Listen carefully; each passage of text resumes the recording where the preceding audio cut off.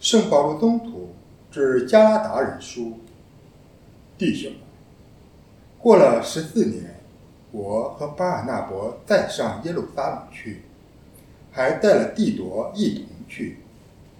我是受了启示而去的，我在那里对他们说明我在外族人中间所传的福音，私下也讲给那些有权位的人听，免得我从前或现在的工作落空。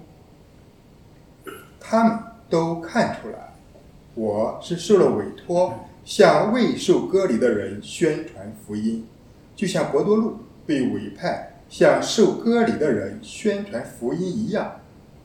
因为主使伯多禄做受割礼者的宗徒，也使我成为外邦人的宗徒。所以他们认清了所赋予我的恩宠，那称为柱石的雅各伯、刻法和若望，就像我和巴尔纳伯握手，表示通力合作，让我们到外邦人那里去，而他们要到受割礼的人那里去，只要求我们要关怀穷人。这本来是我一向努力在做的。但是刻法到了安提约基雅时，我当面反对了他，因为他显然有了偏差。从雅各伯那里来的人未到以前，他一向跟外邦人一起吃饭，可是那些人一到，他由于顾忌那些受割礼的人，就退到一边躲开了。其余的犹太人也都跟他一起装假，甚至连巴尔纳伯也受了影响，跟着他们一起装假。我一见他们的行为不合福音的真理，就当众对刻法说：你是犹太人，你的生活方式却像外邦人，而不像犹太人，你怎么可以强迫外邦人犹太化呢？这是上主的圣言。感谢天主。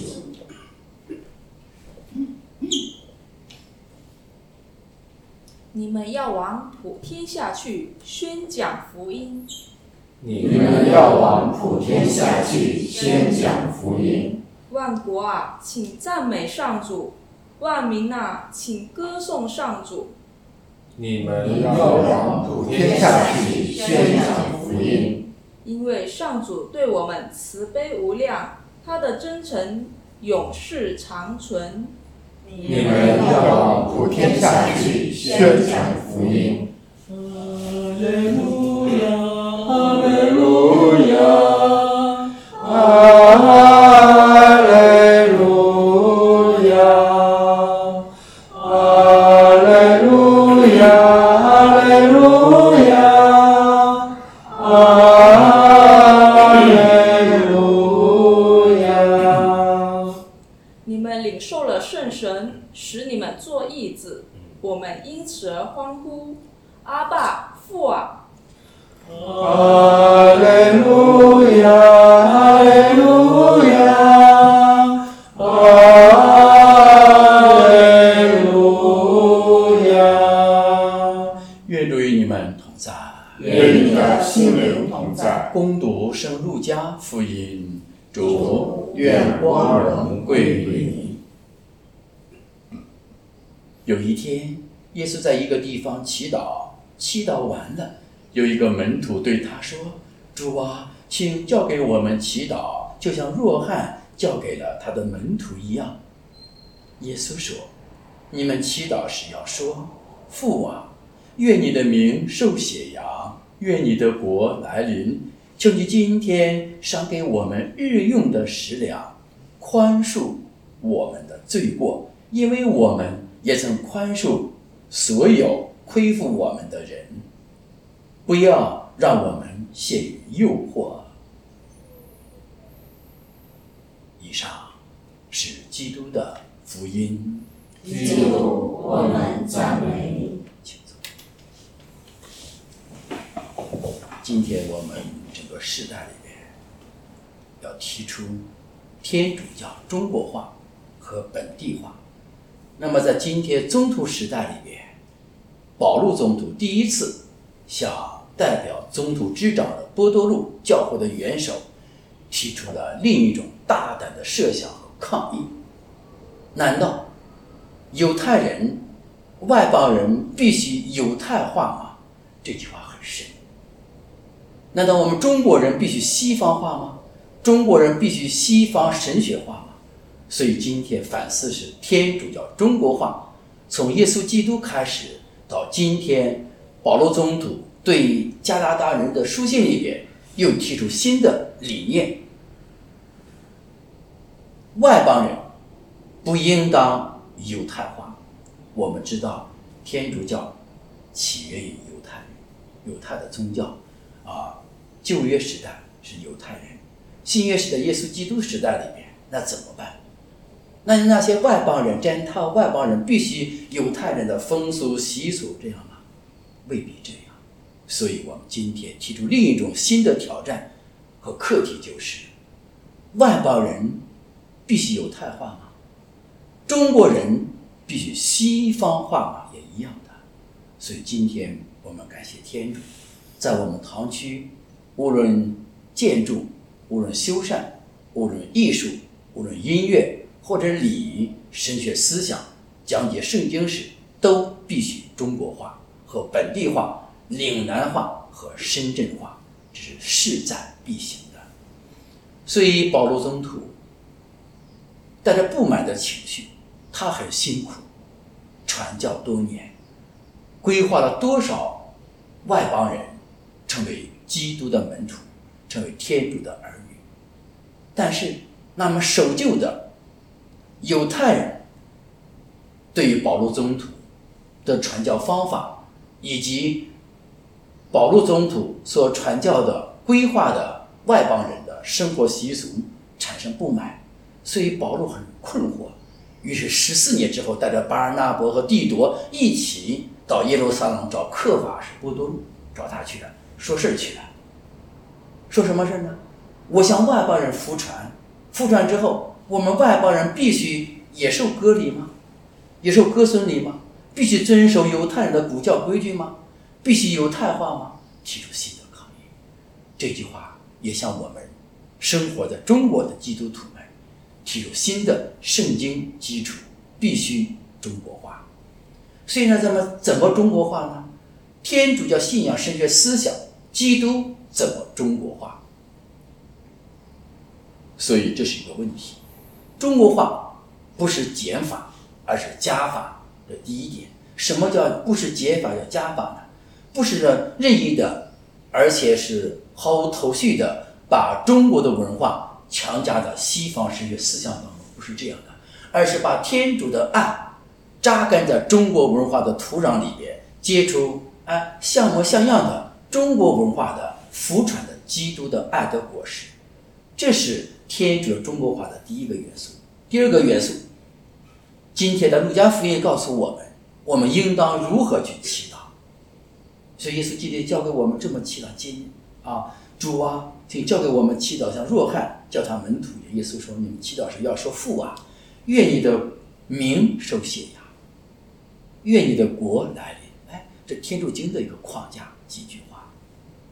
那么我们要想天主教中国化、岭南化、深圳化、安东尼堂区化，必须要学会祈祷，在祈祷中求得力量和恩宠，使我们懂得天主到底是谁。我们不懂得天主是谁，怎么让天主教中国化呢？本地化呢？首先我们要懂得我们信仰的核心到底是什么。信仰的核心是文化还是天主？是习俗还是人？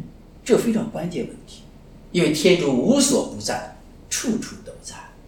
所以假如我们信仰的核心是天主，那么天主教中国化就迎刃而解，很简单了。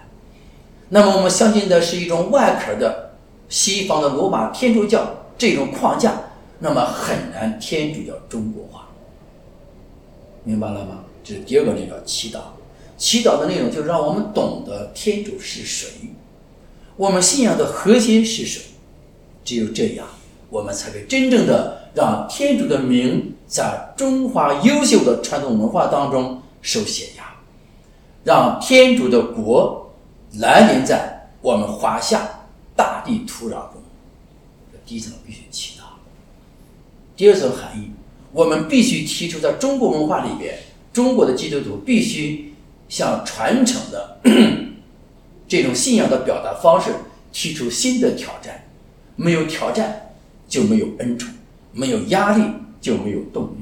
所以我们在安东尼堂区，我们时时分分的每刻每分每秒每个地方每一个细节里边，都来表达着天主教怎么中国化，让天主无形不可见的天主怎么能够按照中国的文化，让中国人可以触摸到有形可见的天主教中国化的这种味道来，好光荣天主，爱上这样的好天主。